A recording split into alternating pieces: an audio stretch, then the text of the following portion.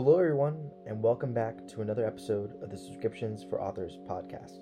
Today, we're going to be talking all about how you can set up the foundation for your subscription. And we have a very special guest in the author, Terry Bruce.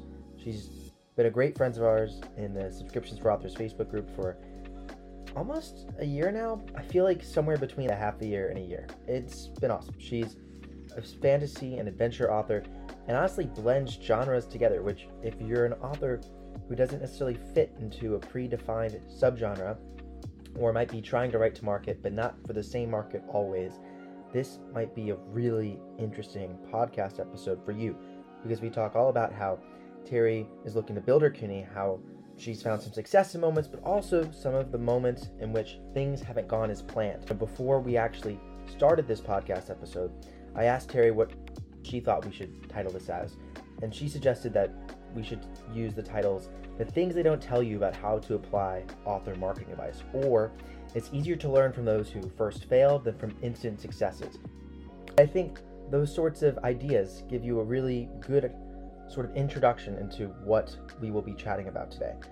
Terry has learned a ton in her career as an author and has a lot of amazing insights for us that span from how to recruit fans on social media, how we should price and actually communicate our subscription to our fans, and how to think about building a community that spans genres in our broader author marketing plan and really career. So her insights were amazing. This is a longer episode than usual because me and Amelia actually start giving her some advice, she starts giving us some advice, and it becomes, we think, a really vibrant conversation. So I hope you enjoy it. And if you're not already a part of the Subscriptions for Authors Facebook group, you should join it because you can meet amazing people like Terry, who she's very generous with her time and insights in the group, and also plenty of other subscription authors. We have I think 1,400 people in there now, which is amazing, and we'd love to have you as well. Enough of me talking now. We'll get into the interview, me and Amelia with Terry Bruce. So Terry, I'm so excited to be with you. Honestly, you're one of the people who is the most insightful and certainly the most friendly in the Subscriptions for Authors Facebook group, which is where we met, and from there have become like good virtual friends. So it's amazing to actually talk to you today, and I'm really excited to share your journey, your writing journey, with the world or just the people listening to this podcast. But hi, everyone. We're very grateful for you. So Terry, I want to just start by asking what kind of got you into subscriptions, because you've been writing for a long time. You've been doing this for a long time. And obviously we all know that subscriptions is not like exactly, at least at the moment, the traditional thing to do. So what got you interested in it to begin with?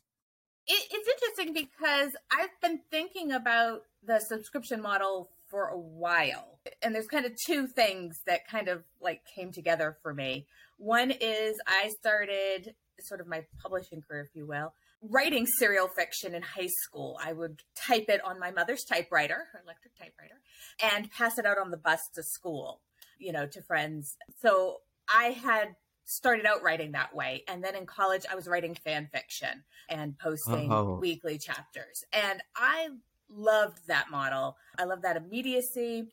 I'm a very slow writer. I am a turtle writer when it comes to my novels. It's like 2 to 4 years between books. So I do like that immediacy of being able to connect with readers faster, to be able to get work into their hands while they're waiting for like a completed book. And then at the same time, I've looked at what's been going on in publishing in terms of revenue that's coming out of both indie publishing and small press publishing, even with self-publishing these days, where, advances are drying up, royalty splits are, in the toilet.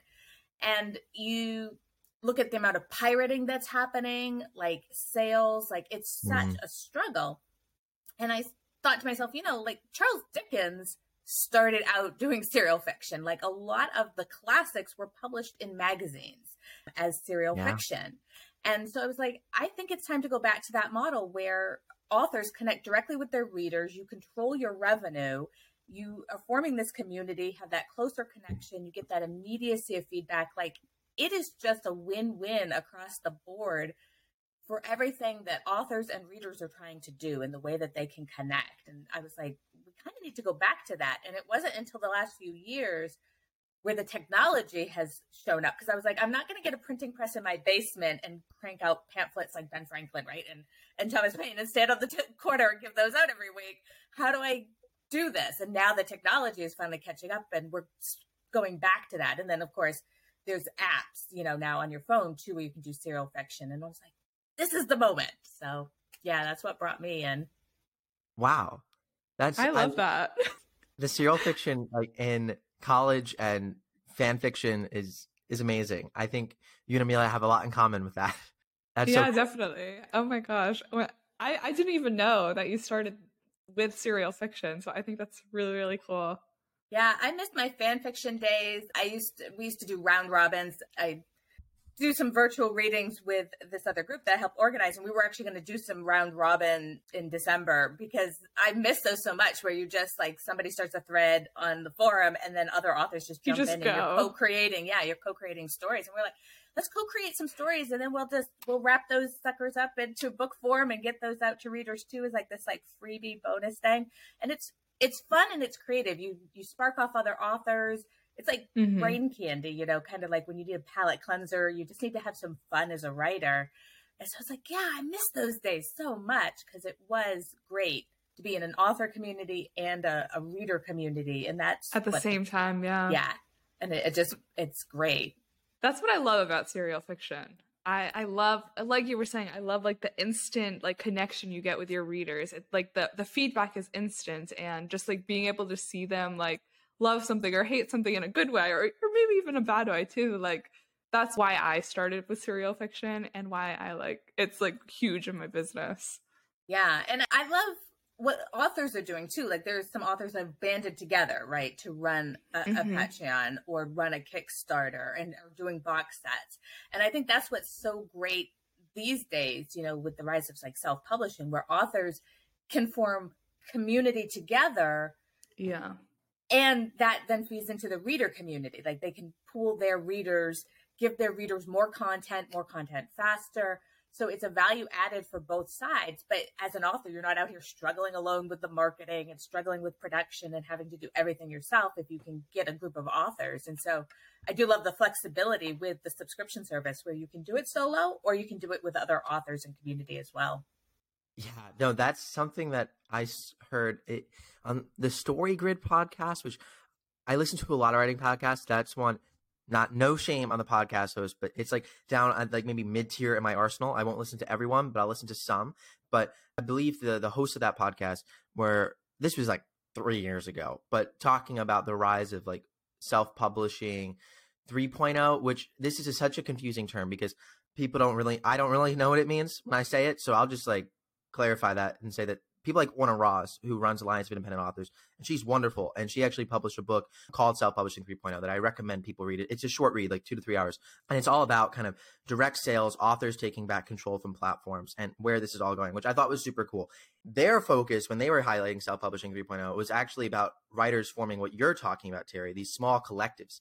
And it almost feels like both of these trends are working in convergence. It's just, there's no like clear definition of it because we're still creating that future as we speak, but I find that to be really, really cool. And it reminds me of something that I think I've mentioned on this podcast before, the Dream SMP. I don't know if I have mentioned on this podcast, but you were talking about serial fiction, Amelia, and Terry, you said that it's about bringing closer, like fans and authors being in the same place, that community being one. It reminded me of the culture right now in gaming. And if you're like in a world like Minecraft or Roblox, which there are like literally hundreds of 17-year-olds making like $500,000 plus a year, like streaming Minecraft and Roblox. So we just have to like let that sit in. Like that's market. Minecraft alone generates more revenue in like downloadable collectibles than like most of the ebook market in the United States. So, and that's not saying that like, oh, people don't read, and people love reading. It's that these immersive worlds, people are willing to pay a ton to be a part of. Like these people, I know this from my brother. My brother's paid like $1,000 to be part of video game stuff. And he's 19, not an amazing decision on his part financially. I'll say that because he went broke for it. But regardless of these stories, he was fine. It was a summer job. He could make it back next summer. You can do these things as a teenager. But when I thought about this all, I was thinking like, this is open conversation at this point, but is this why Lit RPG does so well in serial fiction? Because that comes from the video game community already. that behavior where we're in these worlds together, we're building, we're creating, we're in these online servers where we're collaborating to create these real-time stories, like something like Dream SMP does. So then when you actually take it to the text form, which, spoiler, text is never going away. We love reading. They just do the same thing and then have like taken over the Amazon store. I don't know if that's like, am I just speaking out my mind or is that real? I think it's not just the lit RPG, but a lot like games in general, right? Like some of these worlds, like Final Fantasy and stuff. And like it's the community, it's the world that people have built. And I go to several conventions every year, sci-fi fantasy conventions, the big one, Aresia in January in Boston, and it's amazing. And people do costuming, and you'll see people walking around, and it's just, yeah, it's these immersive worlds. And whether it's coming out of movies, I mean, you'll see people, people write Star Wars fan fiction, they write Firefly fan fiction, right? Like it could be television, it can be movies, it can be games. But when you create a world and characters that people want to live in, they live in that. And, some of the costuming people, they're spending a lot of money and time and effort and skills and love and craft to create these costumes. People who are writing fan fiction. I've read some fan fiction. There was one fan fiction I read online that I actually contacted the author and I was like, you can't publish this book because of the copyright characters. Just change the character's name and publish this as a romance because this is the most beautiful story I have ever read in my life. So like even fan fiction, the craft, the care, the love that people are pouring into these worlds. And I think that's, the gold standard for any author, right? Is we want to create something that people love that much that they're willing to go broke collecting our characters, making fan art, costuming, going to the movie, watching the television show, going to the convention. Supernatural, that television show became very popular in part because some fans started a convention, and then the convention started bringing in other fans who then fueled the show, and the show managed to go, it was 16 seasons that they managed to go. They got canceled 2 or 3 times, and CW had to keep bringing them back because the fans were like, no, we just do not accept this. You must continue. So yeah. I'm with you. I'm sold on this like immersive world concept. I think we can all feel it, but this is the difficult part, which I think we all know, is how do we actually like create this for ourselves and for our readers as authors? And I'm curious, Terry, with your journey through like a decade in self-publishing and indie publishing, what you've learned about building that sort of community that makes like fans want to like write fan fiction and to dress up as your characters? See, that's the nut I have not cracked. Partly it's been difficult building community, and that's kind of on me because I've made every mistake possible going through that journey, but also partly because this mindset is fairly new. I started in publishing 10 years ago. My first novel actually came out 11 years ago. As I look at the clock, I'm like, oh gosh, it was August 2012. For a book that I sold, I started shopping in 2010. It took 2 years for that book to get sold and published. But it was the traditional sales model, right? And I also was with a publisher. So the publisher took care of a lot of that. But that also means they controlled a lot of that, right? So they were doing the marketing and the sales. Yeah. And so I was free to just keep writing. But that means I had years where I was not connecting directly with fans unless they were emailing me, or I was doing an appearance and then I'd meet people and you sign a book and they walk away like, can you give me your email address so I can email you later? That didn't happen. So it's been hard to like try to go back and then like find people and bring back like, hey, I'm still here and you really liked my books 10 years ago. Now you can connect with me directly. So I think for some of us who've been around for a while and didn't create those books, that went viral, that are very big, I'm not a Kelly Armstrong. I'm, none of those kind of like authors like Boucher Khan, right? Like that have their own convention where you can connect directly with fans. It is a lot harder. And then just the type of stuff that I'm writing, I'm kind of over in a very hard to define genre vibe. And we've talked about this, in the Facebook group, but like, I'm kind of with like literary speculative fiction. I'm over with like Audrey Niffenegger, Tim Powers, China Miéville, a little bit of Neil Gaiman. And I don't really see a lot of like fan fiction about like Her Fearful Symmetry, like maybe The Time Traveler's Wife, which is Audrey Niffenegger, but not her other book about Ghost, which is Her Fearful Symmetry. I don't see a lot of like fan fiction and character dressing up because the stories don't lend themselves to that. And my stories are set in the real world. They're kind of also magical realism. So my characters are just sort of like ordinary people. So it'd be a little like hard to dress up. And my stories are set in the real world. So there's sort of not something to like glom onto that can self-insert into that world and exist there, which also I think is one of the reasons that for authors like me, it is a little harder to build community, get that engagement, build like a Facebook group, build a subscription, because we don't have a world and characters that fans can really connect with in that deep way, because so much of what I write is just so much reality. It's like, oh, it's the world we already inhabit. Well, I agree, but I also think that and every genre is different, but for the romance genre, certainly there's a lot of people writing paranormal romance, which I don't think I know of anyone who's like actually been with a werewolf in real life, but that would be cool. But so there are fantastical things in romance, but also so much of romance is small town contemporary romance. It's, set in worlds and characters situations that are very familiar and sometimes like scarily familiar. It's why we relate to things that are in romance.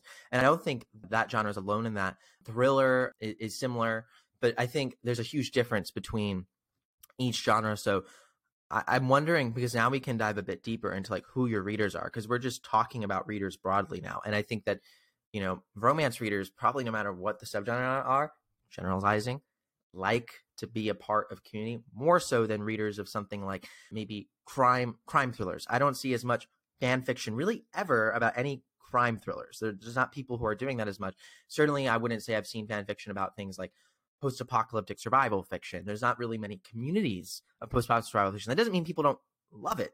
It doesn't mean anything like that. It also doesn't mean that subscriptions can't work for you. But I guess we're in one podcast. We can't talk about all about subscriptions in one go. So let's focus on this community point. And I want to ask you, Terry, as you say you write this nebulous-ish, but you also called it literary speculative fiction, which I feel like I have an idea of. But I want you to give me an idea of who you think your readers are. Not like, oh, Bob and Jill, but what are they interested in? What kind of person are they? When I find out, I'll let you know. And I think that's been the struggle for me for like 10 years. Like all the advice that's out there about like connecting deeply with readers, forming community is like, identify your, step one, identify your ideal reader. And I'm like, okay, but how? When you write something that's a little more complex or sort of not straightforward, it's like, yeah, I need the roadmap for that, please. And I have not found it. And that's what's been really difficult and scary about kind of moving to like the subscription model. I just finished David Gogren's book, The Strangers Superfans. Yeah, the Superfans one. And, the model where it's don't cast wide net, cast, a very focused net. In the traditional sales funnel, you fish in a lot of ponds and you throw all your bait out there to attract every kind of fish, and you bring them into the funnel and let them self-select out, right? And so more leads is better. And the model where it's, no, you can do more with just 100 super fans, right? So you just need to cast a very focused line and fish in one spot and just get a small number of people who are the right fit. Well, for someone like me, that's terrifying because it's like, I get 2 people from that pond and 1 person from that pond.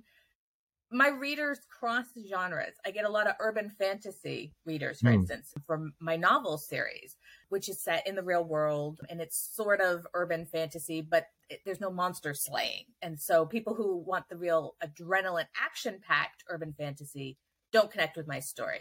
But the people who like the magical realism aspect of urban fantasy like my story. Literary speculative fiction. Where do you find those people? I find that most of my readers read paperback and not ebooks. So I do much better hand selling and at events where I can sell paperbacks directly to people. But a lot of those events, it's hard to get those people's like address, like to follow up with them, right? They buy a book at your table and then they go away. And you hope they come back and sign up for your newsletter. So I have an idea for that. Me too. Okay. And I have some overlap with Neil Gaiman, China Miéville, Tim Powers, Slipstream New Weird. That's also kind of what I write, but not exactly, because a lot of those, like, and Chuck Wendig's Blackbird series. But like Chuck writes, and I love Chuck's work and I love the Blackbird series, but it's very dude centric. It's very dude literature versus I'm sort of the feminist version of a Chuck Wendig. So his audience is not entirely my audience. So it's all these like little pieces and like different authors I can identify that I have overlap with, like Shirley Jackson, but not if you're like into the hardcore horror aspect of hers. But her horror is sort of this slow, weird, psychological piece. So some of my work, my short stories cross with that, not my fantasy series. So yeah, it's been like pieces. It's not like I know who these people are. It's an amalgamation of a lot of different pieces that come together to form my audience, which A, makes it hard to find them, and B, hard to find content and value added community building stuff that appeals to all of them, because they're all coming for different pieces of what I do, and it's hard to find like what that core nugget is.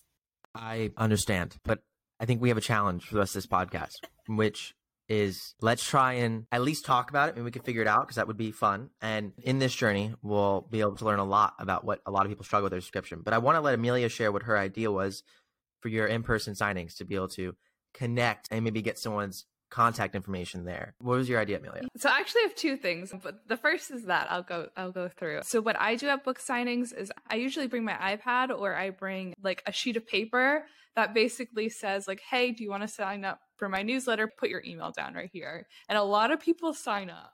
Even if they don't buy a book, they'll put their email down because they like could be interested. So that's something you can possibly do. So you don't have to like hope that they'll come back. You can immediately say like, if you don't want a book now, you can put your name and email on my newsletter and I'll follow up with you later with a different book I might have that I didn't bring today or something like that. Yeah, I have done that sign up sheet, voluntarily give me your email. And I think that has not worked well. But I think the added piece that you had there, the key is, and I'll follow up with like a free book or something. Like if you're offering something of value, then I think that is going to be the hook versus, hey, I am a complete new to you. Yeah. Swag pack. Yeah. Like, yeah, I think you got to offer something of value. You can't just ask people like, hey, voluntarily give me your email. You don't know me. And now you think you're signing up for spam. That's just going to like scare them off, which has been my experience. Well, so a lot of it, everything's about trust at the end of the day. So yeah. Most people have great intentions. In this framework, there's like three kinds of people. There's people who are like really good at selling and have bad intentions. That's someone like Sam Bankman-Fried. Look him up if you haven't paid attention to the news. That's a crazy story. Then there's people who are good at selling and have good intentions. That's what we probably aspire to be. And then there's people who have good intentions and are bad at selling. And there's people who are bad at selling and have bad intentions, but we don't need to really worry about them because, they're bad at selling to begin with. But I know that to think of us as selling sounds so weird. As creative people, it's like, I'm not a salesperson. And I don't think that we should be a salesperson. I think one of the biggest mistakes that a lot of authors get into is getting so caught up in like the stereotypical internet marketing guy advice. And we could like dovetail a lot of the self-publishing advice to like the advice that drop shippers give their people, when like the psychology of this business is completely different. Competing on pricing isn't always what needs to happen, et cetera, et cetera. But what I'll say about this though is that you should lean into your ability as a storyteller to get people interested. So what is it that excites you about your world? When you sign up to my newsletter, like I'm going to send something really interesting that'll interest this specific kind of person I want interested in my books. Now, we'll come back to that, but I do want to share with everyone, because I know you all saw it, but for those listening who can't see it, this is a swag pack from Christopher Hopper, who when you go to his site, you can sign up for his mailing list and he asks for your address. And it's like a complicated process, but he does it deliberately because he wants only very high quality leads in his mailing list. He shared in the Facebook group. He has a very high open rate. I won't share exactly what, because it was in the Facebook group and I don't want to like make all of his info public, but I will share that he sent this to me. And he says this to every reader. I'm not special. Well, I'm special because I'm one of his readers, but I'm not like an extra special reader. Right. And I just thought, what a nice way to get my address. Like now he knows where I live, which is kind of sounds creepy, but I'm cool with that, Chris. You can show up at my house anytime, and I'll make you dinner. Or actually, I'm not gonna make you dinner. I'm not very good at that. We'll have to like do takeout or something. But regardless, you can show up at my house, Chris. I thought about this. Is like if you get a fan at a convention, right? If you say, hey, if you want extra books, I'll like ship it to you and sign it then. That defeats the whole purpose of that fan interaction. But what it could be nice to say is like, hey, I'm actually in the process of like, you could do a little white lie of getting these custom bonuses. They didn't ship in time for this event. But if you want one, I'll just send it to you for free because I couldn't bring it here. What's your address? And that could be a little bit creepy to like a new fan who's like in a whole different area like that. But if it's an existing fan who is showing up at a convention, that could be something that you do. Like, I want to send you something. I want to send you a card. And I see people doing this now with their subscriptions where their rewards, again, to people who already trust them, are, hey, I'm going to send you a card once a year, very cheap. So with that, give me your address. And I know this sounds like so like, why do we care about having readers' addresses? But I think it would be so cool to be able to, again, new books coming out, why send them a newsletter, or still send them a newsletter, but you could send them a postcard too. And that would make someone just be like, whoa, I forgot to buy their book after the newsletter, but like they sent me this postcard. I'm just going to put it on my desk. And then if they don't do it right then, they'll remember it later. So, I mean, that's just like marketing 101. Be everywhere for the people you want. There's definitely a better way to approach it than just like straight up asking for their address. But for Christopher, right, he's not directing cold readers to his website. The readers who already love him. And then they're like, oh, Christopher wants my address. He doesn't even really mention why. Like, honestly, I didn't really understand why he wanted my address, but I was like, I trust Christopher because I do. And then he sent me this and I'm like, whoa, what a nice, it was a surprise. Like, that's really interesting. But the psychology there is he found an ability to generate trust in us. So one way you can obviously do that at convention too is like talking to your fans, just like you would on social media. Talk to them for a long, like, you don't want to talk to one person the whole time, but sometimes giving that person that attention instead of like, every author has their sales pitch of like, here's my book and this is the tagline, and everyone gets that constantly. And if you're the person who's like, how are you doing? How is it here? Someone might be hit with that and be like, what? You care about how I'm doing? Like, I just had people sell me for the last 5 minutes, and honestly, I'm tired. That person might be more interested in you because they realize that like your main goal isn't to sell them a book, it's to build a relationship. And then through that relationship, they will hopefully buy your book one day. And I think most authors approach with the sell immediately, and we feel like used car salesmen. And that's not comfortable for me, at least. It might work for other authors. Well, while you're talking, Michael, my brain is like on fire right now. Like, I have 3 different directions I want to go with this conversation, and I can't decide which first. But because what you said something that just resonated very strongly with me. That was kind of like, light bulb moment. But before we get to that, I will say, yeah, when I do events, I see people like my poster will catch their eye with the book cover and they want to approach, but they go past and they're kind of like side-eyeing because they're worried about that sales pitch. They're afraid like if they make the eye contact, they're going to get sold, right? And they're like, please do not give me the hard sell. And sometimes I'll see people like they're like closing in on me, right? Like they're tacking like a sail ship, like a sailboat, because they're getting closer. They really want to check out the book, but they just don't want me to talk to them. And so, and I'm a high introvert. People do not believe that about me, but doing events, I just like sweat through my clothes. I'm just like, also don't talk to me, please. But I do genuinely love talking to people one-on-one. I don't like doing the sales thing. And so I've developed my own kind of approach where I like sort of make eye contact, but not really, where I'm just trying to signal with my body language. It's safe to approach. I will not jump on you and try to force you to buy a book. But yeah, you're right. People they don't want that being sold to in that hard sell. And I think this kind of goes to the thing that really resonated that you said, it's about trust and doing that trust-based marketing. And I'll share one story, for instance, when you say authors, we get caught up in all that marketing. And early on, they said, oh, you need a newsletter. You got to have a newsletter. And so I was like, okay, how do I set up a newsletter? And how do I get people to subscribe to this newsletter? Blah, blah, blah. And there's many authors who make a very good living selling services to other authors. Sorry, my cat is coming up over the top of the computer. So there's newsletter builders that you can do, right? And lots of ways that you can get subscribers to your newsletter. Okay, get off their cat. Oh my gosh, these are kittens. I got kittens and they're out of control. Amazing. Yeah. And so like I hear stories of like authors selling their newsletter subscriber list to other authors. That this authors who think newsletter swaps means giving your subscribers to another author, where I was just like horrified. I was like, oh my God, no. Those people signed up with you, and if you turn around and sell their names to other people to market to them, like, you have broken your trust. Well, I did a newsletter builder where every author puts in, it was $25 or $50. This was quite a few years ago now. And all that money gets pooled to buy a beautiful gift pack, right? There's books and gift cards in this giant package, and then market that giveaway. So people enter the giveaway, and there's a disclaimer that says you were signing up for these authors' mail list. The 50 authors who are in this giveaway, you're signing up for all their mailing lists by agreeing to enter. That's all above board. That's great. I got the list. I got 5,000 names from that builder, which is amazing. And I imported those into my newsletter list, started sending newsletters, and the poo hit the fan. I started getting all these complaints about spam. I never signed up for this. Now, in some regards, people sign up for giveaways all the time. They don't read the small print, didn't realize they were signing up for newsletters. I was like, okay, whatever. But it started getting worse and worse. And then I started talking to some of the other authors in the giveaway. And it turns out that the person running this giveaway was reselling names. These names did not come from the giveaway where they were agreeing to sign up for my mailing list. These were names she had sold to authors several times from previous giveaways. So I just paid for 5,000 people, dumped them into my mailing list, and now had them in my mailing list that legitimately I was spamming them. I had basically bought a list and not had people who had opted in to hear from me. And I am still trying to clean up that mess from my mailing list. There's several things that had happened.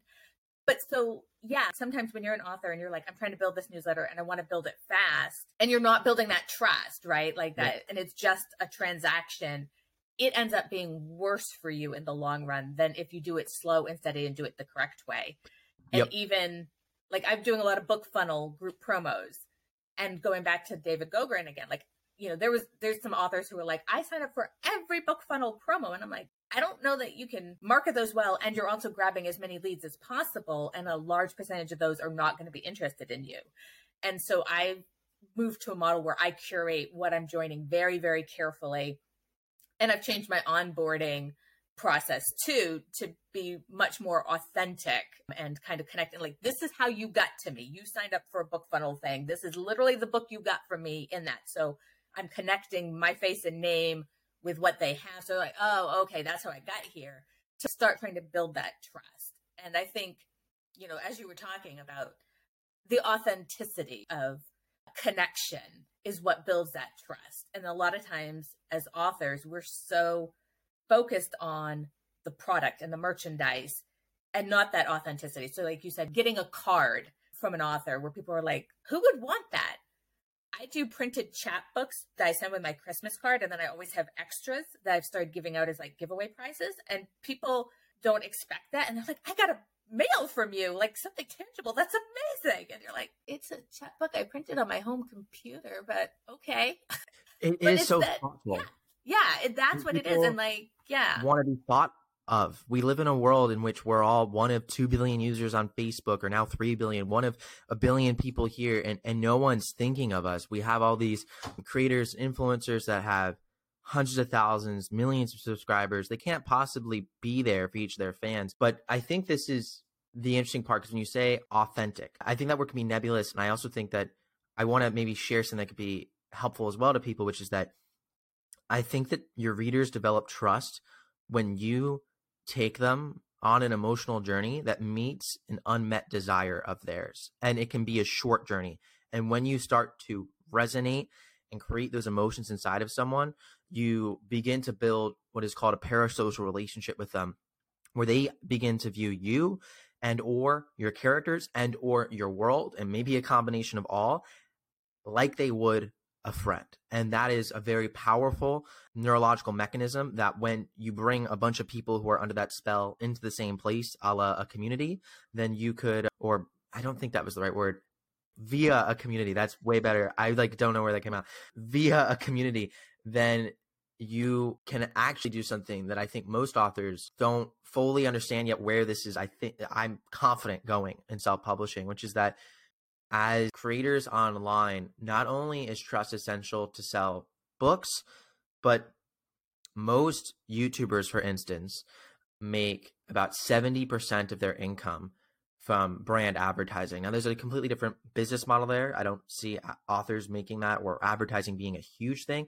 But if I'm a YouTuber, and sometimes Instagrammers with very niche audiences, I've literally seen Instagrammers with about like 5 to 10,000 followers drive $70,000 to $80,000 sales for a brand with one post. For a brand that like isn't theirs, that they've never posted about before, just one post, and it's a genuine post because the audience trusts them. Like, that is a tremendous amount of money, and that brand you bet is willing to give them 20,000 plus to make one post. Now, these are people who like they're upper echelon of engaged communities, but that's on a social media platform, on Instagram. Email newsletters, you get typically it's thought of as being worth more, but all of it's just numbers. Really, it all comes back down to trust. And if you have an engaged newsletter list that trusts you of 5 to 10,000 people, you, especially if you understand your readers, are able to then sell them anything. Now, that is a dangerous word because you should not sell them anything. You shouldn't sell them everything, but you can sell them things adjacent to your books that either are your products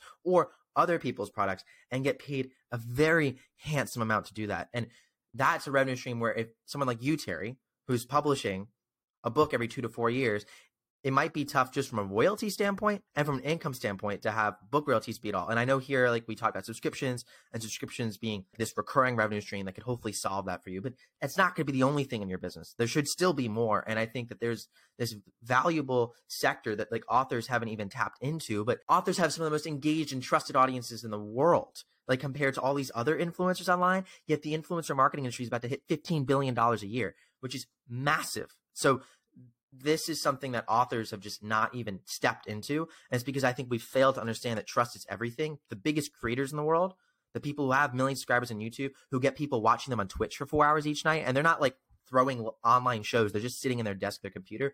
They are like so gung-ho on trust, and they understand that like everything is about their relationship to their audience. And when you come in and create a marketing email that just looks like everyone else, you basically have already started to damage that trust because they're like, I thought we had something unique. I thought we had like something cool here, but you just sent me this boring email that just has 3 different panels, tells me the latest thing you did, the latest work in progress, go buy your book, and that's it. Like, I will press delete on that, and 95% of readers will also press delete on that.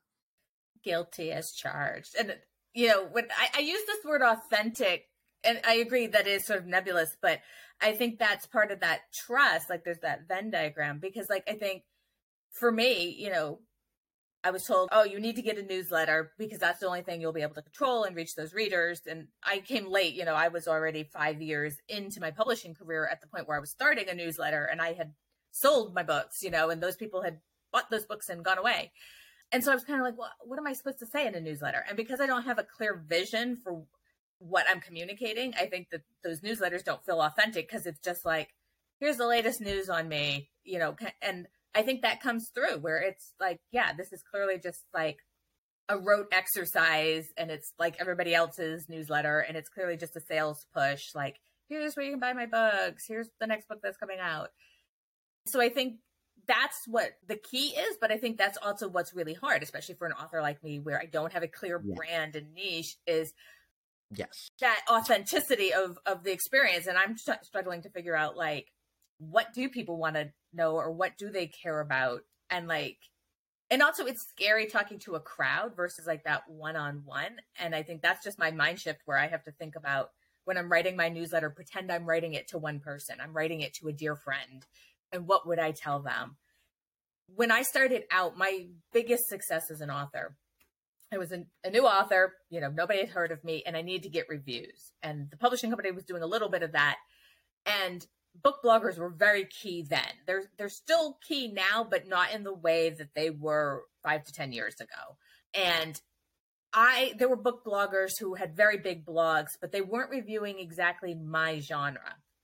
And I started on Twitter. I joined Twitter at that point. And Twitter had already been around for a very long time. I was late to Twitter. I was like, this sounds like the stupidest thing in the world. And then I joined Twitter and I was like, I love Twitter so much. It's so great for introverts. And so I just started following book bloggers and striking up conversations, not even to get them to review my book. And then some of them would actually like volunteer because now we were like friends. And they were like, hey, you have a book coming out. You didn't ask me to review it. I was like, oh, you don't review this genre. So I didn't think it was worth asking. That. Send it to me anyways. And I got some of my best reviews and best kind of exposure being highlighted on these blogs of people that started from an authentic trust-based relationship, that I approached them on Twitter to become friends, not to get them to review my book, not to sell them something. And so I have to remember that.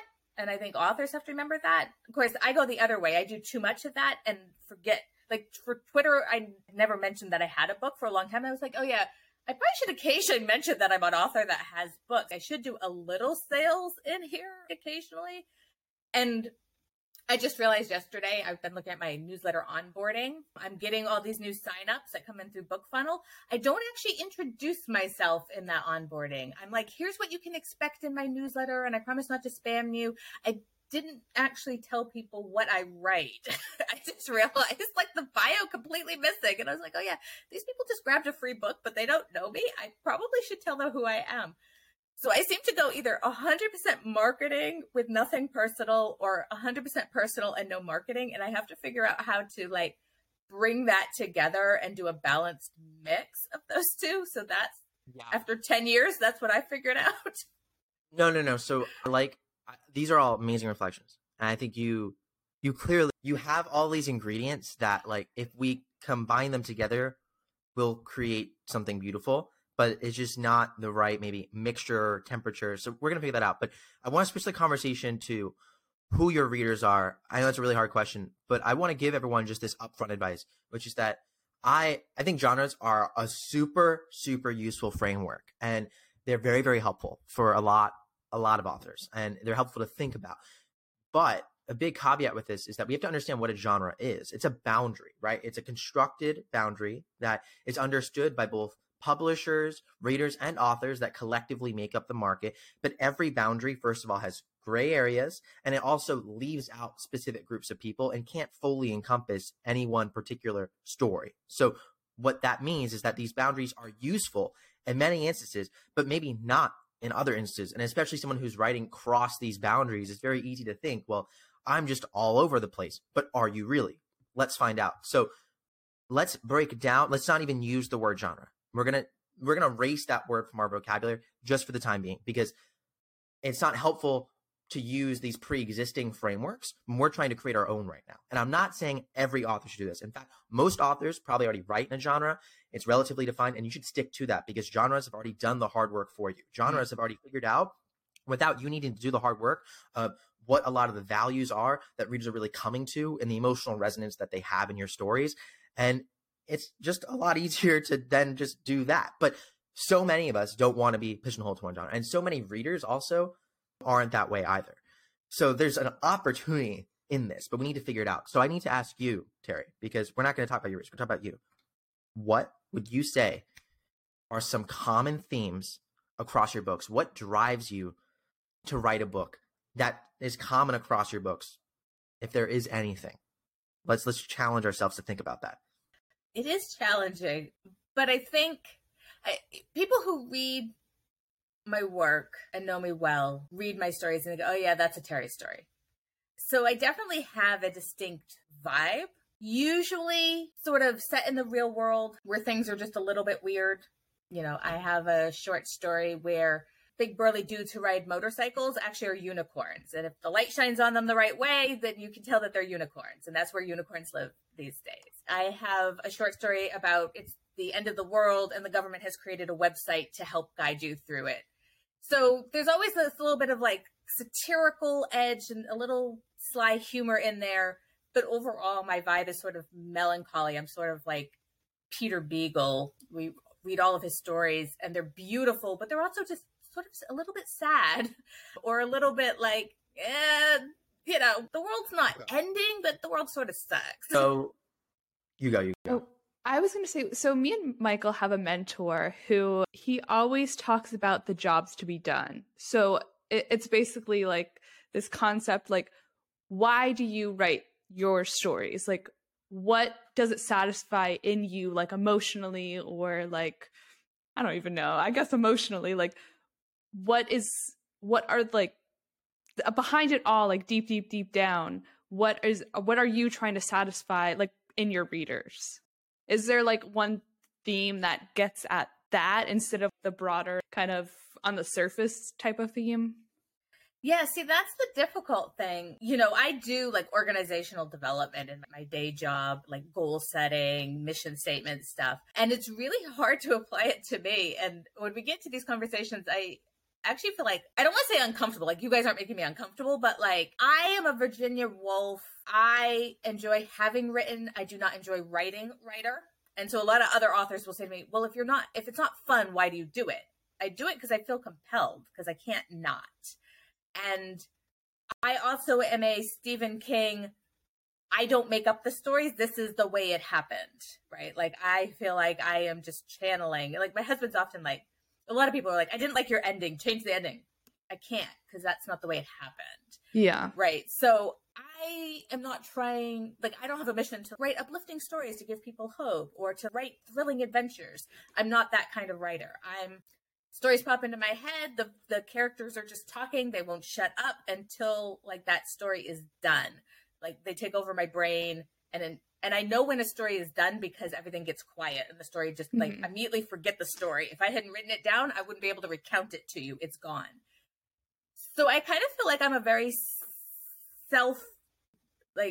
what's the word I'm looking for? Like, I write for me, I guess, not for my audience. And so that, I think, is also part of my marketing challenge, is like finding people who are like me, who like these weird little things that I'm creating really just for my own sanity, like just writing and coming up with these weird things that just are there and I feel compelled to write, but I'm not doing it for any particular purpose other than that. So I'm actually the same exact way as you are. I don't Another have any friend. Yes, I don't outline. I don't do any like pre-work. Usually I just write the story as it comes to me. And like you said, I know the story is finished when they stop talking. Yeah. And when everything goes silent and everything starts to like close up, I'm just like, oh, so this is where we end. And a lot of times my readers, like, they'll want more. And I'm like, I can't give you more because I don't have it. But at least for me, I don't know. Like, everyone's different, obviously. And I don't know if it's like the same for you. And if it is, you don't even have to like say what it is. But I know like whenever I write a specific story, I don't know it at the time, but I'll like go back and realize, hey, like I wrote this specific thing because it like satisfied something in me. So even if it's dark and, excuse my language, but like fucked up, it satisfied something in me that I wasn't getting elsewhere, or I couldn't find elsewhere in like literature or in movies or whatever I watch, like entertainment wise. And yeah, so maybe look at the stories that you have written, and you obviously don't have to like say anything on the podcast, and just see where you were in that mindset. And when the story finished, kind of like review it and say, hey, this is what I got out of this story for me personally. Maybe my fans got something similar out of it. Yeah. And I think, well, it's interesting because so like I have a short story collection, right? And I'm an idea writer. Like characters will come in too, and I get attached to my characters, but really all my stories are kind of like idea stories. I love idea stories. Like I have a short story. I had read an article. There's a phenomenon, and trigger warning, miscarriage, but sometimes a fetus will die in utero and it actually becomes calcified and it basically turns into stone. And I read this article about a Chinese woman who had a stone baby for 42 years. Nobody had ever, and she couldn't get pregnant. Nobody could figure out why. Well, it turns out it was blocking her fallopian tubes, and she'd had this like stone baby for 42 years. And so it was like, okay, that's horrifying. Like, oh my God. But then it was kind of like, what else is made out of stone? Gargoyles are made out of stone. Maybe that's where baby gargoyles come from. And like, so I ended up writing this short story about it. So it's like weird things like that. Like I love mixing fantasy and reality, because I grew up in, like, my grandmother every morning would get up and go in the dining room and have her tea and toast and talk to my grandfather who'd been dead for 20 years. Like have an out loud conversation. And that was normal. And I never once asked her, was he talking back? Was she just venting? Because it didn't matter. It was between her and my grandfather. And so my whole life was like that. Like signs, portents, like stuff was just weird, but it wasn't scary weird and it wasn't horror weird. It was like normal weird. And I write that into my stories, but like my short story collection. So I think they're like these goofy little weird things. So many reviewers have been like, these stories are so horrifying. It gave me nightmares that I couldn't sleep. And I'm like, I'm not a horror writer, am I? Oh, maybe I am. So like even what satisfies me and like what's driving me is not necessarily what my readers are getting out of the story. So I was like, So also sometimes I feel like people like my work, but I'm not sure they get me. Well, I know who would be interested in this. This is where I think, like, you were talking about book bloggers earlier and how they're not as important. Kind of, except they're actually like maybe 10x more important since then, except they're not writing on blogs. That's They're what I creating meant. Yeah, I just want to amend that. Like, yeah, Bookstagram and TikTok now. Yes. And YouTube. I've seen YouTube grow where there used to be like one or two creators 3 or 4 years ago with 400,000 subscribers. Now there's dozens in the book space that have hundreds of thousands, 1 million plus. Some of the biggest creators culturally, especially lifestyle female vloggers, have started to get into now becoming book vloggers and are getting hundreds of thousands of views. So this is really important. But now let's talk about, like, I think another kind of unique way to find audience, because on social media, everyone has to go through a phase of like endless iteration to actually figure this out. Like, you can't just sit there and write this stuff down. And the problem with writing books is that the cycle of feedback is way too long. Serial fiction is a way to, again, make that faster, but not everyone's readership reads in serial fiction. So some readers, like Amelia's readers, she found a lot on serial fiction platforms like Wattpad and Radish. That's wonderful. But not everyone has readers that read serial fiction. But if we go to platforms like YouTube, TikTok, there's billions of people there. The issue we always get into is that as authors, we're just like, first of all, getting into the standard marketing things and peddling our books like everyone else. But then we also fit ourselves into this narrow genre of book talk, which is hugely valuable and very targeted. But then how much can you experiment there when you're really trying to figure out something else? What kind of things are my readers not interested in? I'm not even really trying to figure out what books are yet. Where's that overlap between who I am and what readers want? And I'm just thinking, because I've seen YouTube channels that do what your short stories do that are huge, meaning like, first of all, like, you know, that there's people who like this stuff, and it's this bizarre, wacky stories that are somewhat creepy about this weird thing in a Disney park, and they're gonna tell you about like this weird story and maybe some body that's somewhere in a Disney park, and then this other person who's gonna talk about this weird, bizarre fantasy meets reality thing in Japan, and they're kind of covering things that are like real but questions, almost like not mysteries, but this kind of like unknown, definitely uncomfortable type of thing. So there's people doing this, is the point. And I think that you study creators who are doing this. You could create videos yourself doing this, and it might be like me, Terry, on camera. You don't have to be on camera. You can literally just use your voice, use a voice modifier. They're free online now. And then use music and images overlaying these videos. 90% of creators in this specific subgenre do that anyways. And then you'll be able to test, they seem to really like this idea where I was mentioning this specific thing and this specific thing together, like, you know, unicorns meets bartenders. I don't know what really gets people going, but you'll be able to know that and then riff off a short story like that. And you have your perpetual marketing engine, because the problem is, if we write all of our ideas as writers, we sometimes have ideas that we're really compelled for. But I know more writers who have like 100 ideas, and they need to figure out 5 they need to really write. And they might feel really compelled for one. Fine, get that out of your system. But then what is this other stuff you're going to write? And I think that one way to iterate those quickly is like, you can create 100 TikToks or 100 YouTube shorts way faster than you could create, you know, 100 short stories probably. And if you get good at it, not only can you build an audience, but you can test this kind of thing, because you just need to figure it out, and you will literally have people start telling you, oh my God, like this really worked. But until you get any feedback, you're just in the dark.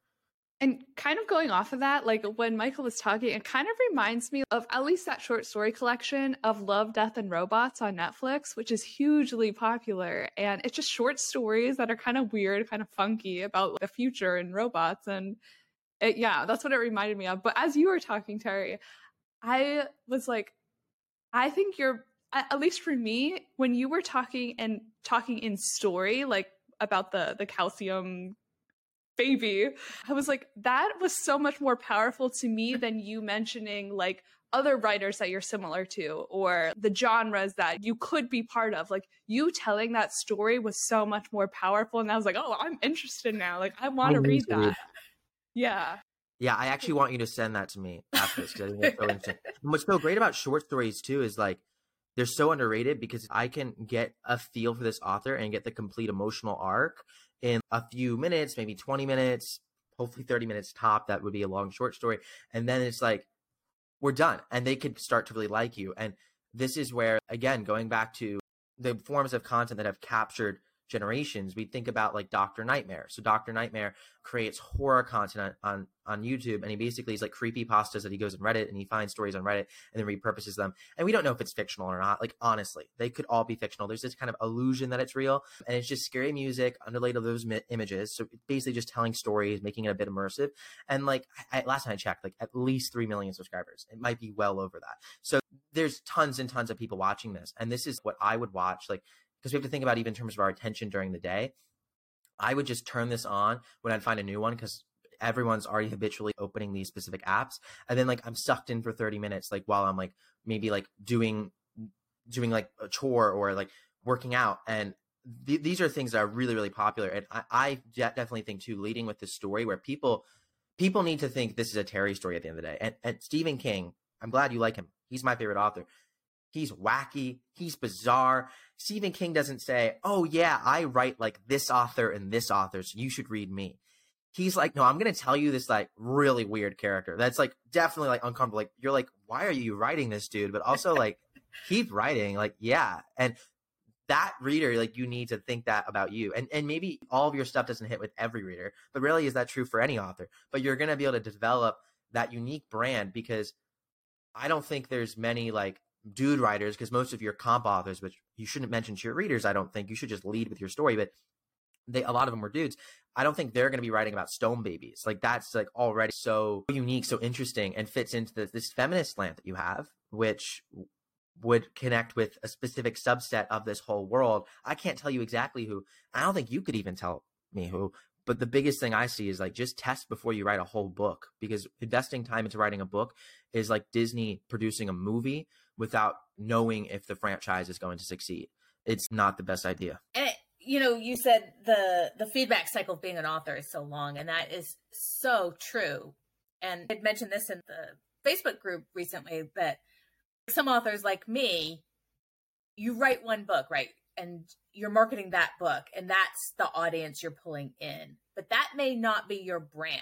And that's been the case for me. And I use, you know, the example of Neil Gaiman. Like, if you're a Stardust reader and fan, you may not be a Sandman reader and fan. Like, if you just thought Neil Gaiman was Sandman, you're emo, goth, moody fiction over there. If you read Stardust, you're into happy adventure stories, right? And so, but when you look at those stories as part of his canon and his whole body of work, then you get a vibe. And I'm the same way, where I wrote the first 2 books of my contemporary fantasy series, which is very different than my short stories and very different from my science fiction. And so I wrote one book, and then I wrote another book, and that came out 2 years later. And then the 3rd book in the series came out 2 years after that. So now I'm 6 years into my author career, and I've only written one series, and that series attracted certain people. Then I started writing short stories and getting short stories published. A lot of those are sort of that darker creepypasta kind of adjacent area. Those are very different readers. So they come in, then they read the contemporary fantasy, and they're like, what now? This is not who I thought she was. Like, I like a particular story, not a particular her brand. Now, 10 years in, I've written enough work that I've got that A/B feedback about who I am as an author and who my ideal reader is for my brand, and not for specific books. But it took 10 years to get that data. And it's the same sort of thing like with a newsletter. I send a newsletter monthly. So if I do 1 month and it's kind of like crickets, it's like, well, was that a bad month? Or, you know, was it the content? So now I have to send another newsletter. So 2 or 3 months goes by before I'm like, people are not engaging with this content. I need to change it up. I need to change the frequency or the content or something. But it's months. And so, yeah, that has also been a huge struggle, is you need data, but getting that data sometimes takes forever. Well, what you can do, because I believe in repurposing content. So what you would be able to do, because as authors, we only have so much time, and we feel like we have to be everywhere. So you should not create everywhere. You should have this foundational piece. And it seems like, a commonality between Stephen King and you is that you both seem to write short stories, and that's how he got his start. And I do think like as much as you've studied Stephen King, it's probably worthwhile going back and studying him 10 times more in terms of how he's operated his brand and business. I think his brand that you building, not that you're going to build the same brand as his at all, but Michael Anderle talked about how if he studied James Patterson, he would have saved him years in his brand. He has a very different readership than James Patterson. Definitely very different brand, but the same kind of strategy of this idea. That's Michael Anderle, who's very well known in the indie community. You obviously have a different strategy. And my advice would be, so you write a short story that's 1,000 words, right? What you can do with that short story is what I said. You could literally create a YouTube video about it. You can probably create 3 TikToks about it, honestly. Like taking the same text, like you're not changing anything. That same newsletter or that same short story can go out in your newsletter, and that same short story can exist in your subscription a month earlier. And the readers can get access to that. And now you've created from one idea, hopefully like, a few hours of writing, you've created 5 pieces of content that'll go in all these different areas that can engage your existing audiences and continue nurturing them. And then hopefully go out on these discovery platforms, places like YouTube and TikTok, and find you new readers, because you're not going to find new readers in your newsletter. You have to participate in things like BookFunnel, but it's very hard to find the right readers doing that. You can, and it can be worthwhile, but you could really find the right readers on these social platforms. And I'm not trying to say it'll work for everyone at all, but it's going to get you more data. And if it's flopping, you could think, let's go back and then let's look at the retention graph, because you can't see when people stop reading your story on any platform. You can see when people stop watching your videos on all of these platforms. So you could see, this is a 3-minute long video, and at second, like 1:30, there's a dip off. Oh, that's because the paragraph before, like I totally went on a tangent and I lost my reader. That means that I should next time not do that. And you'll just slowly keep refining this. And it takes a long time, but the scale is tremendous. Even if you're not getting 1 million subscribers, having 10,000 subscribers is very doable and way more powerful than one could imagine in terms of being able to drive readers to your newsletter. That could be easily a couple hundred engaged fans for you, which is worth a lot. Yeah, I think that's, going back to kind of the original point of smaller but better fit funnel versus the very wide funnel, and trying to connect with people that way is much more valuable. But just figuring out what that is. You're leading with trust as well, right? Instead of sales. If you're running a Facebook ad, we always have to position ourselves in a Facebook ad. We always have to say, we're in this market because you don't actually trust me. How are you ever going to trust an ad? So you're going to have to trust what I'm telling you. That's similar to something else, which for someone like you, who's like creating their own unique way of things, is like shooting your brand in the foot. It's not going to do you any good. So you have to figure out, how can I create unique positioning for myself? So you need to lead, again, with something that can build trust in readers that isn't going to sell them, because no one wants to be sold immediately. So that's leading with your story. But then it's like, where can I just get someone to click on my story? And that is where we go back to this world of like serial fiction, and to just apply a broader lens to it. As I tried to hammer home, serial fiction is more than just text on a page. It can be repurposed into content on other social platforms that maybe your audience exists in bigger numbers on, because Wattpad, it will not be fit for every genre. But serial fiction podcasts and crime and thriller are one of the most popular podcast genres. I've already mentioned this in the podcast, but 15% of podcast listeners only listen to fiction podcasts. Realm.fm is a huge company doing this. Some podcasts get millions of downloads a month in the fiction space, meaning, okay, thriller readers don't read serial fiction on Wattpad. They might not even be on YouTube, although they actually are, but they're definitely reading the like serial fiction podcasts. And you could get this whole thing. Creepypastas are huge on YouTube. I'm just telling you that. They're massive. So like you should definitely look into that space, because like I like have multiple friends, and I don't hang out with like horror friends. Not that like you could have a horror friend group, but I just like they're just like people who exist in my life who are obsessed with creepypastas. So this is something that's like a phenomenon that you could tap into and create your own unique lane in.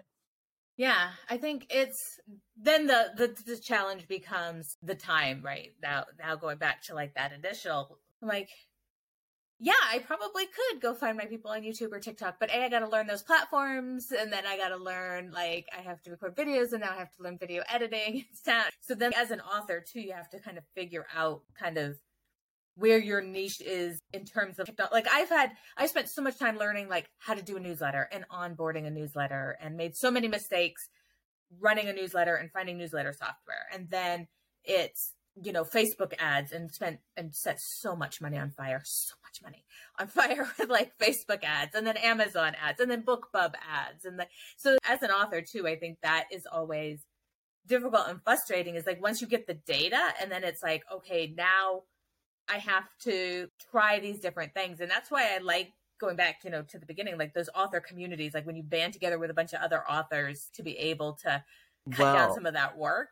That is also do good. that with this, right? Because you might have, and you don't even need to collaborate just with other authors. You could collaborate with other creators. I've seen people do this literally in the book world, where they've had a creator who creates basically exactly what they're writing books about, but they're creating like a history creator who's like sharing like their like 30-minute lectures about history. And you'd be surprised, there's 100,000 people listen to like 30-minute lectures in history. They're nothing special. It's just a guy either standing there or like there's images over it. That's really common. And then like they'll like partner with the guy to be like, hey, this is my book. So you could tap into existing creator audiences to test things. And then another thing is you could literally say, oh, you are an author who's really good at creating YouTube content, who's like likes doing video. Then what if we created a joint channel that was 5 of us, that you kind of took on a lot of running that, but then I can focus on the newsletter. So if you want to collaborate with authors across platforms, that's what you could do.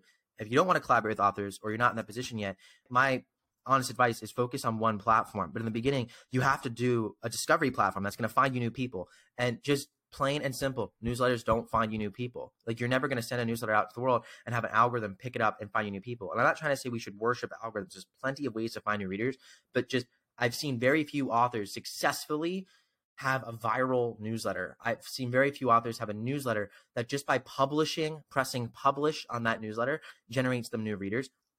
There's cumulative effects there. If you have 10,000 readers, 1% share, yes, you'll get more. But how do you get started with a newsletter? That's where it's a lot to learn. But when you go to these discovery platforms, serial fiction being an example of one as well, like all these serial fiction platforms, you don't have to necessarily worry about how am I going to bring readers to here, to this little thing. It's how do I create great content that fits within the rules of this platform and adapts my story slightly to fit the psychological expectations of someone here. I mean, you could literally just go back to, okay, when am I going to trigger this dopamine in someone to get them to keep watching? That's like a very thing that the biggest YouTubers do all the time. They have teams. There's full-time YouTube retention specialists for these creators who get 50 million views, like full-time jobs, studying these graphs and then analyzing it. So this is like a massive industry that people are playing hard. But you as an author can begin to break in on that with whatever thing it is. But yeah, my biggest advice is don't be on all platforms. That's like very much a bad idea. You have to find one and stick with it, like for not like 30 days, but commit to at least 90 days of consistently doing something. Because just like subscriptions is all about consistency, creating on any platform is all about consistency and building that trust. And if you can stick to it for 90 days, you'll probably have a good signal of where it's going to go, if you like the process or not. And if you hate the process, just stop it and go somewhere else, because there's really not too many big platforms that you could try. Like if you're trying to do this creating thing. And the other big thing about it, which is why I support this maybe sometimes over advertising, although advertising can be useful, is that you're spending your time still writing, and we will build a system for you, or hopefully you can build a system for yourself that maximizes the time that you're still creating stories, because you're creating stories for these other platforms, not advertising, not marketing content. You're creating stories that can be used elsewhere. You're still building up your intellectual property. You're still building up your back catalog.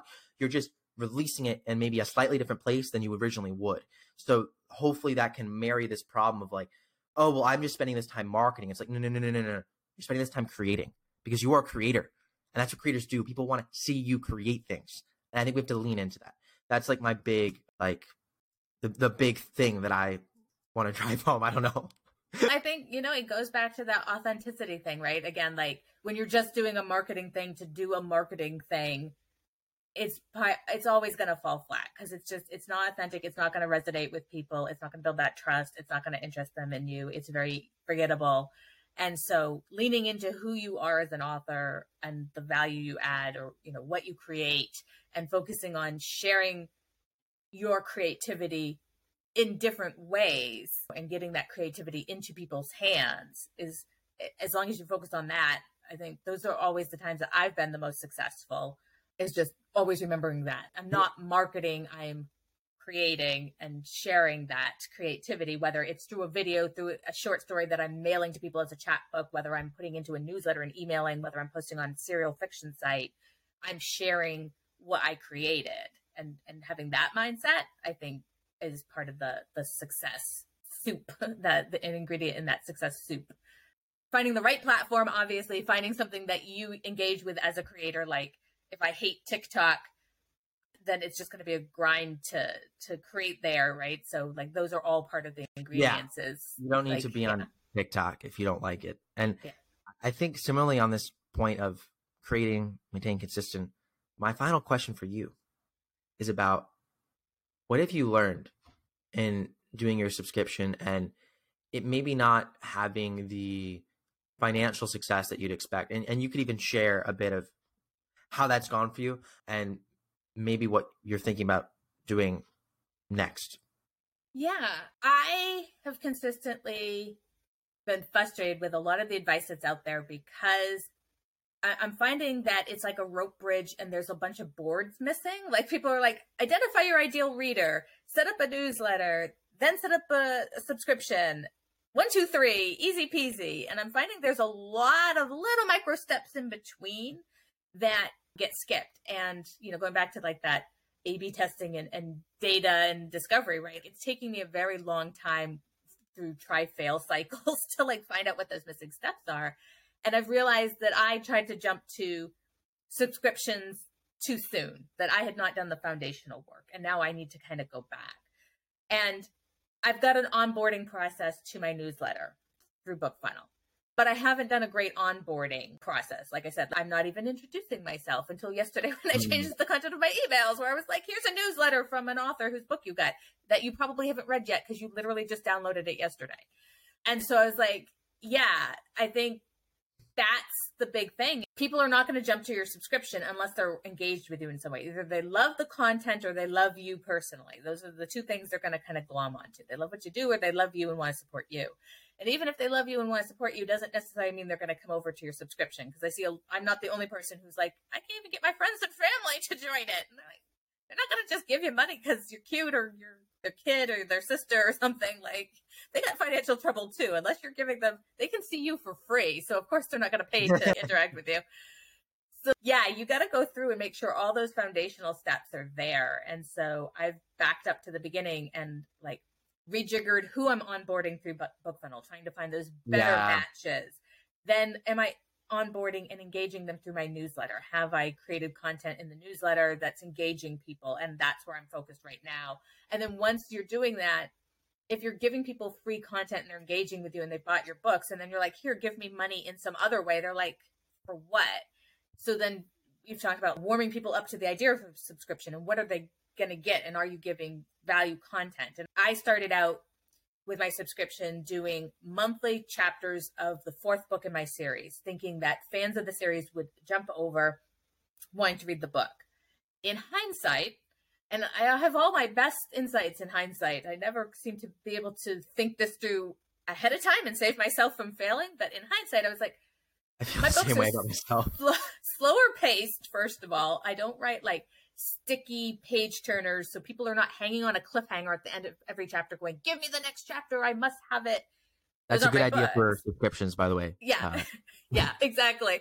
And monthly also, like that's just also kind of, if you're writing something where people are like, give me the chapter, and you're only doing it monthly, like that, people are like, okay, I can't deal with that level of stress. Like, I can't even watch a Netflix show these days, like, unless I know that it's been renewed. Like, I'm going back and watching stuff from 2015 because I know that it's wrapped up and done and there's no cliffhangers and I don't have to sit there waiting 2 years for the next season to come out. So if you're doing that to your readers and they do not like that dynamic stress tension, which I do not as a reader, I should have done a weekly instead of a monthly. So even just looking at all of those things, I was like, this was never going to work.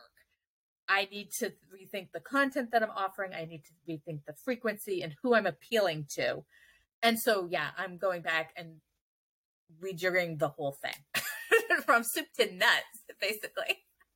I, first of all, think that's very hard to admit to yourself sometimes. It took me losing roughly like $10,000 out of pocket just publishing and not making money back to realize that me just spending another $10,000 publishing more books and spending more money in ads wasn't going to magically fix what was a broken system and wasn't working for me. And I really like understand where you're at. And I think that for me, as much as I share advice in this podcast, I'm very much still on that journey. And I guess at this point, I'm mainly working on Ream, and the last couple of years have been focused on working on technology companies. But if I was like full-time focused on my author career, I'd be doing the same thing as you, which is really diving into these hard questions. And they're difficult. They're very difficult. But I do know from my time in YouTube and live streaming that the faster you can iterate, the better. The faster you can fail, the better. And the cheaper you can fail, the better. Because you will succeed one day, and almost no one succeeds their first time. Almost no one. I feel like after 3 failed businesses across different industries, I finally now know a bit about what I'm doing and am feeling ready to like actually create something that works. And that's difficult. So we have to be able to know that we can play it, this game of like being an entrepreneurial creator for the long run. And it's difficult. I don't want to sugarcoat it. It's not something that will ever work probably in the timeline you want it to. Things take longer than you think. You have less time than you think, which is ironic. It takes longer, yet you have less time to actually do it. But that is the challenge of being a creator. And I think you were super inspiring because you shared with us today so much interesting information. And I'm walking away from this because I kind of thought I knew what the title was going to be coming into this podcast, but all of you now will know the title, which is something along the lines of setting up the foundation of your subscription. And I think this was really, really valuable. I learned a lot from talking to you. I hope y'all listening did. So Terry, thank you for being here. And as one final word, do you have one final piece of advice looking back at your subscription to authors who are maybe trying to figure out this foundation, who are thinking about starting their subscription? When would you start your subscription? There's no right or wrong answer to this, but when would you, in hindsight, say you would start your subscription? And how are you going to do that differently next time? I think my one final piece of advice would be take the problems in the smallest possible bite. If I look at my newsletter, I'm like, nobody's engaging, right? That's a big problem. But when I started breaking it down into minute step by step, am I onboarding the right people? How is the onboarding going? What is the content? When you start getting into very finite, small problems, it's much more manageable to start tinkering and figure out what's going wrong. And it's often not one big thing. It's a series of very small things. And so I would say, just break it down into bite-sized steps and tweak each step. And then the whole thing kind of gets straightened out. But when you're just like, oh, newsletters don't work, I'm no good at newsletters, scrap that. That's because you're trying to take the whole ball of wax. And so the same thing with subscriptions. Yeah. Like my subscription failed. I just don't write stuff that, lends itself to subscriptions, or my fans don't want to do subscriptions. I would have walked away. But now I'm looking back and I'm going, I can see about 20 things I did wrong, and I'm going to try fixing each of those and then see what happens. It's much more manageable, and it's easier to see where things have gone awry. In terms of starting the subscription, I have so many reviews of my fantasy series on Amazon of people who are like, damn, she can write. She writes great books. I hated this character, and I'm not going to continue with the series, but I will read other things by this author. And so I wish I'd had a way to connect with those people, and like find them. So I would say you got to start early on as an author, like pre-building. And I realize now, like even like every time I release a book, I'm like, hey, I released a book. And it's sort of like crickets because I haven't warmed people up. Like it's coming 3 months, 2 months, like countdown, give them samples. So I think it's always thinking about that engagement, right? And bringing people into your process and building that trust and that authenticity. And you got to do that from day one, whether you're posting unedited word vomit on Wattpad or in blog posts or sending out in your newsletter, or you're telling people like what the inspiration for your work is and involving them in that process, or just building community, going out, making friends, talking to people, whatever it is, start that yesterday and keep building it and put some time into fostering that. Even if you don't have a story you're working on, there's probably stuff bubbling in your head that you could be sharing. Like, I don't tend to like to share my failures with my readers, but maybe I should be. I have a short story that was going to be my Christmas chapbook this year that I just can't get that story to gel, and it's making me crazy. It won't shut up in my head, and it won't shut up until it's done, but I've been working on it for 6 months, and it just won't come together.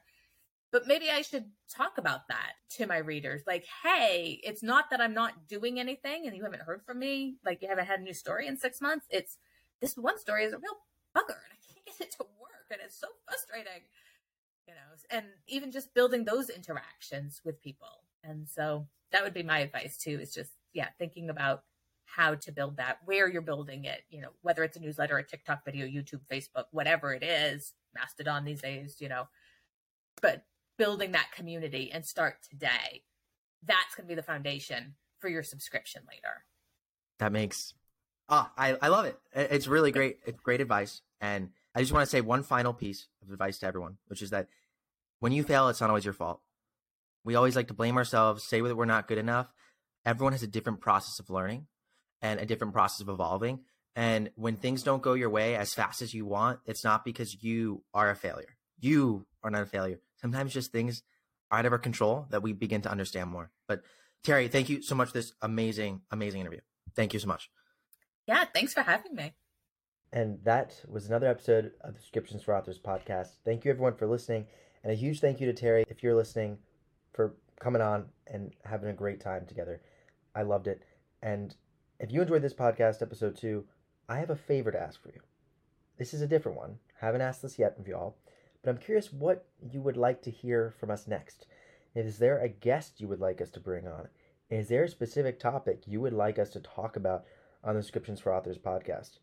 We would love to hear from you. We always have plenty of ideas, but the best ideas are the ones that y'all want us to do. So let us know what you're struggling with in subscriptions, things that you would be interested in hearing us chat about, and send it to the email. I'll put it in the description, but contact@ream.ink. I'll put it in the description as well, so you'll find it there. I'd love to hear from you. And if you have any other feedback on this podcast and about how we can make this a better listening experience for you, always open to suggestions, always open to making this as awesome as time as it can be for you. But I don't want to take up any more of your time, so I will say thank you for listening. We'll be back next week. In the meantime, happy writing, and don't forget, storytellers rule the world.